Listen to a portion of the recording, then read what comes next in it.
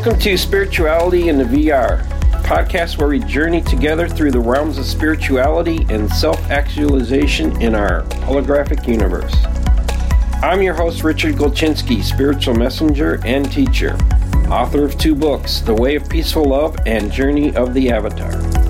And I'm here to guide you on a journey through the intriguing intersections of consciousness, perception, and spiritual growth. Each episode promises insights and discussions that will inspire, challenge, and enlighten. Whether you're a seasoned spiritual seeker or just starting your journey, this space is for you.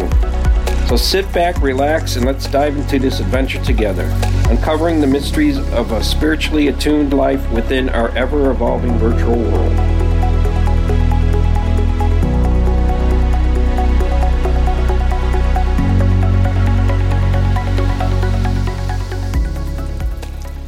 Hello, my fellow spiritual seekers. I'm your host, Richard Gulczynski, and on tonight's episode, I'll be discussing the holographic principle and what that means to us, especially relating to our spiritual journey. And forgive me if I sound a little rough. I am under the weather today, so let's get through this. Before I start, I'd like to say that this episode is sponsored by me. I am the author of 2 books, The Way of Peaceful Love, Guide for Spiritual Living, and The Journey of the Avatar, Spirituality and Self-Realization in the Virtual Realm. So let's run this ad. Embark on a profound journey of self-discovery and spiritual growth with author Richard Gulczynski. Explore his 2 transformative books, The Way of Peaceful Love and Journey of the Avatar. The Way of Peaceful Love delves into the topic of the 3 selves, karma, and reincarnation. Discusses the importance of kindness, compassion, and gratitude, and how to attain patience and perseverance. And in Journey of the Avatar, these timeless concepts come to life in our virtual reality, offering a unique perspective on applying spirituality in a digital world. These self-help treasures provide guidance for spiritual seekers, bridging the gap between ancient wisdom and modern technology. Looking for guidance on your spiritual path?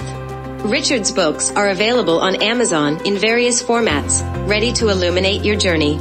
Join Richard on his podcast, Spirituality in the VR, for deeper insights and inspiration. Subscribe now and embark on a holistic journey towards peace, love, and fulfillment.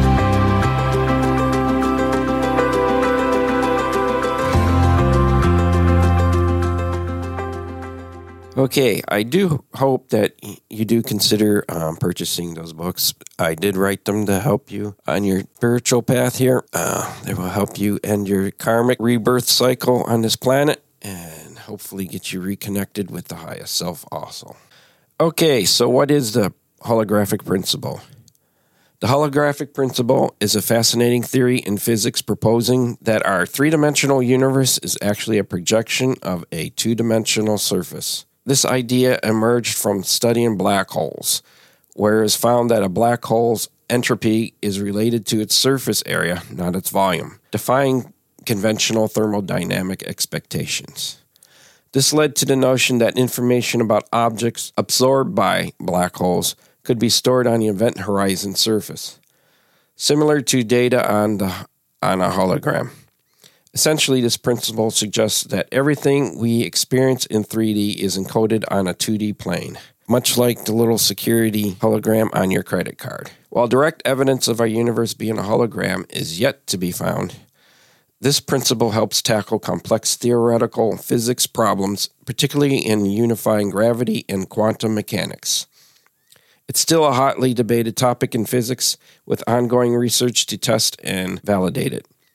The holographic principle holds the potential to revolutionize our understanding of the universe and bridges important concepts in physics.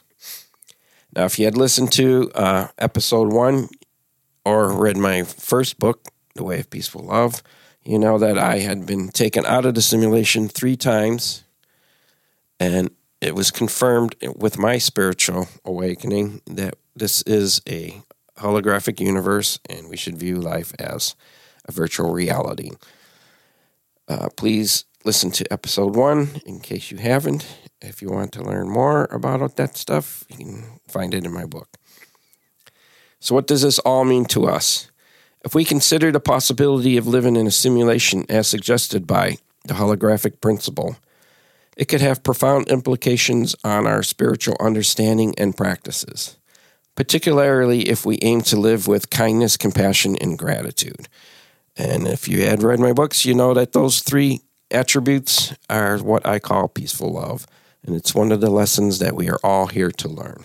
Here are 6 other potential effects and meanings. 1. Redefining reality and self. In a spiritual context, it might reinforce beliefs in the illusory nature of the physical world, as found in some Eastern philosophies like Buddhism and Hinduism, and encourage a deeper explanation of our inner selves. Number 2, connectedness and oneness.